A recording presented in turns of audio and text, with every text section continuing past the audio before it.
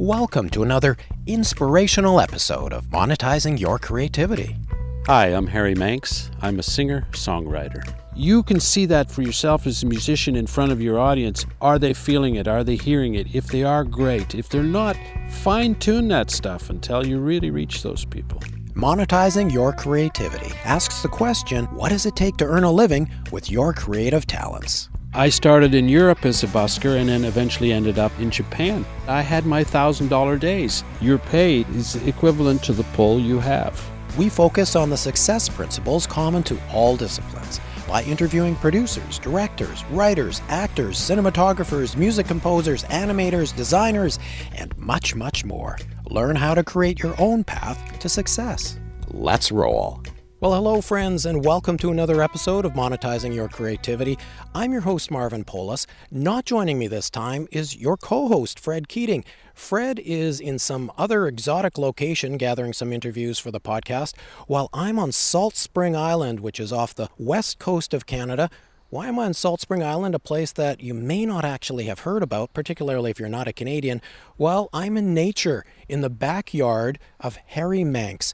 Harry is a 6-time Juno nominee, and for those of you who don't know, if you're not Canadian, the Junos are Canada's equivalent of the Grammy Awards. So this guy really knows his stuff. Harry, thanks for having me. It's a pleasure. Thanks for having me on the show today. Harry, something that really stands out about you is you're a man of the world. You were born in the Isle of Man. You immigrated to Canada. You've lived in India. You've lived in Tokyo. And all of that is really reflected in your music. And something that I think is really cool about your music is that it's really referred to in some circles as the Mississippi Blues. Tell me about this. Yes, that name probably is given to me because it describes the music, which is essentially a mixture of Delta blues and East Indian ragas. And I came to that mixture through years of traveling and studying music. Well, tell me about your time in India and how that influenced you. And I think there's a special musical instrument that you discovered there, and you've brought that back into your blues music that really just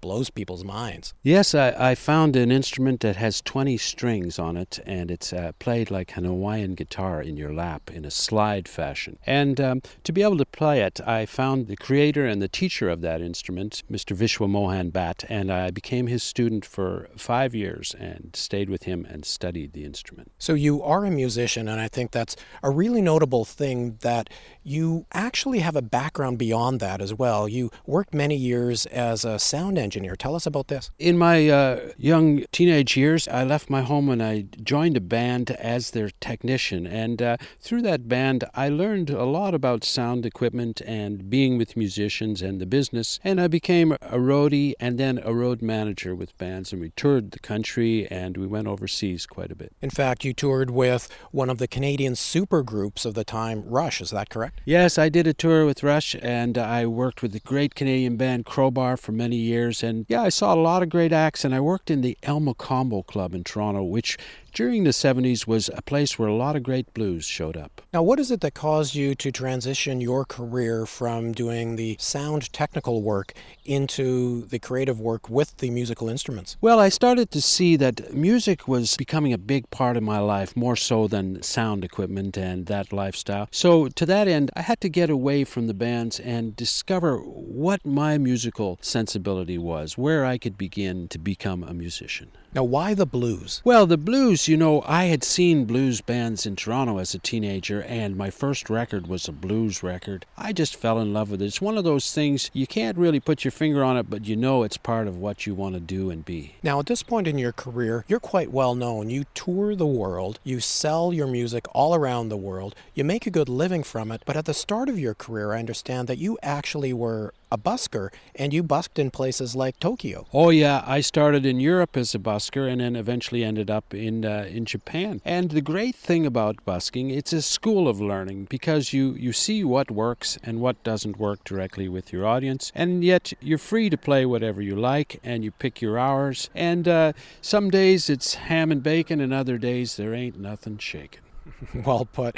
And before we started to roll, you told me that you actually earned a very respectable living busking. Yes, in the 80s in Japan, it was a real boom town, and I had my $1,000 days. And I never saw money like that any other place. But those were great times, and it really comes down to if your act is good, you'll make a good living on the street. And if your act ain't, well, keep on playing. And you juggled, too. I learned to juggle. Some days the music wasn't the thing, so I took out my juggling gear in Europe, and I used to go out in the street, and I had so much fun with that act, and I made a few bucks to keep me in good style while I practiced my guitar. Now, what is it that caused you to get the traction in your career and lead you to where you are today? Well, I was really not focused on success. I was focused on what really turned me on. So when I got to India and I started playing the Indian slide guitar, I got deep into that, and I forgot about my blues for a while. Eventually, that Indian slide guitar started to work for me, and then when I looked at how I played blues, I started to see that perhaps there was a way to bring the two together into one style. So I started working on that. So I came about it very accidentally, but in the end I think I ended up with a hybrid style of music, which serves me well today. Was your marketing mind also working at that time when you were thinking, wow, if I can figure out how to integrate these Indian instruments into classic Delta blues, I'd be a one-of-a-kind? Well, it seems like that now looking back, but no, unfortunately, I didn't see that coming. In fact, when I came to Canada after being in India for 12 years, I went around town in Vancouver with my guitar, and I didn't bring the Indian slide guitar, and I didn't play any Indian things. I just played some blues. And that was sort of working. But one day I brought the Indian guitar out. I found myself sitting there with a huge crowd suddenly, and that's when it dawned on me that, well, maybe I should bring the Indian influence out and let the people get to know it. So did you learn then that success comes from not being like everybody else, but by being different enough from everybody else that you become unique? Yes, totally. I did learn that. But I remember feeling beforehand that I didn't want to stick out. I didn't want to be the one that had some weird instruments, some weird music. I felt almost like I might be laughed at, I have to admit I was a little afraid about that. But in hindsight, it seems like, it's a natural thing to do, to really try to be your own unique self. Now, what does your career look like today? I understand that you've recorded a lot of albums, you've toured the world, and you continue to tour the world. Yes, now I'm traveling a fair bit on tours, maybe 2 or 3 tours a year that involve 30 or 40 shows at a time. This year I'm in Canada and Australia. Last year I was in Europe a fair bit. I move around, and I'm very grateful that I find my people, and my people have found me around the globe. And I understand that you went through a period where you actually recorded 12 albums in 12 years? Yeah, 14 in 14 years. But I'm thinking about the next one now. I didn't do one this last year. I started to see that I should only do it when I feel totally inspired. And I did feel inspired for those 14. But it started to wane a little bit last year. So I left it until that inspiration comes back. Because real inspiration, it has waves. It comes in waves. Now, I know a lot of our audience is wondering, how do you market your product? Yes, well, I began with giving my music to a record label, but I quickly saw that they were getting 90, I was getting 10%, so it was hard to watch that. So I began a record label myself some years back, and that's worked well for me. One of the key factors that works good in my career is having a great agent. I'm booked with an agency that's well known, and that's a key part of your career, getting to an agency. Before that, you struggle. You try to tell people you're good. You try to show them you're good, but to catch a break is really hard without an agent. So now the agent gets you the live gigs, is that correct? That's right. He sets up the tours, he contacts the venues, and he makes that all work for me. And how does that work for the benefit of our listeners who are maybe thinking of getting into the business? I understand the agent takes a percentage of the revenue that comes in. Yes, the agent will take a percentage, but the real interesting point is trying to get yourself hooked up with an agency. Basically, they want to work with people who have a following or already are generating some income stream. So that should be your focus, getting a following going with the use of a publicist perhaps, or using the online media that's accessible to you, and then get your story rolling. And once it's rolling, an agent would love to be a part of that. And part of getting the story rolling, I would suppose, is the live work in the first place, right? Playing folk festivals and that sort sort of thing? Yes, there's no need to really go on the road. Your career begins wherever you are, and it branches out from there. So you play your town, and you move to the next town, and you move a little further, and eventually you become national and perhaps international. You need to make some phone calls yourself, build up that momentum, play some live gigs, get some fans, get some people selling your CDs, and now you have the attention of the agent? Yes, I think so. All that helps, But the one key factor is that if your show isn't really gaining traction, it might not be because of your lack of attention from the world at large, the agents, the media. It might be because the show itself, the music itself, needs a deeper inspiration. So you can see that for yourself as a musician in front of your audience. Are they feeling it? Are they hearing it? If they are, great. If they're not, fine-tune that stuff until you really reach those people. Is that why you enjoyed busking so much? Because the reaction was very immediate? Yes, you could see the people respond. If you weren't good, you weren't eating well that day. So you want to fine-tune that act until you start to pull on the people.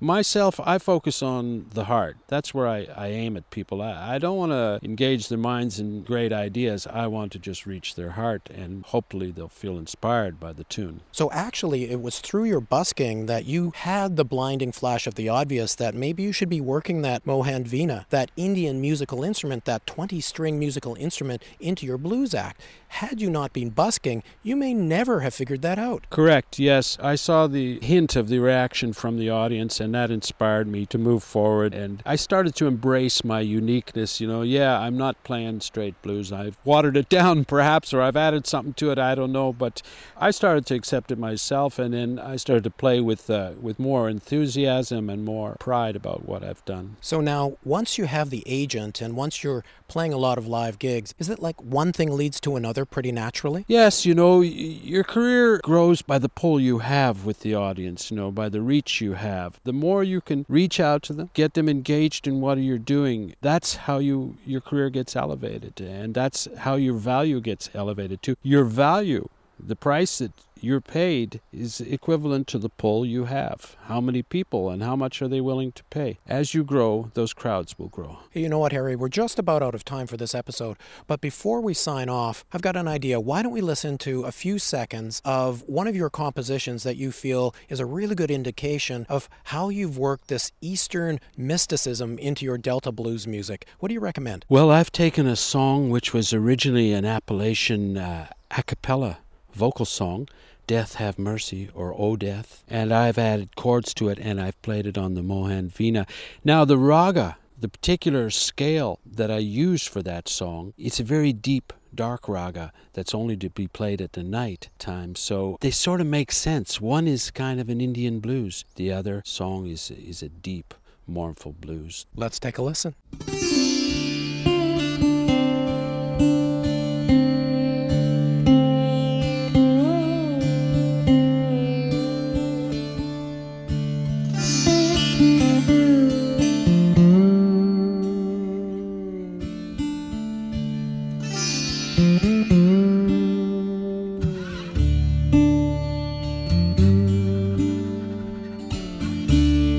What is this that I can't see? Cold mist is running all over me. Stretch my eyes, wanna stretch my limbs. Ain't that the way that death begins? Oh, well, oh, death, have mercy, well, death be easy now. Pass me over now for another year, yeah.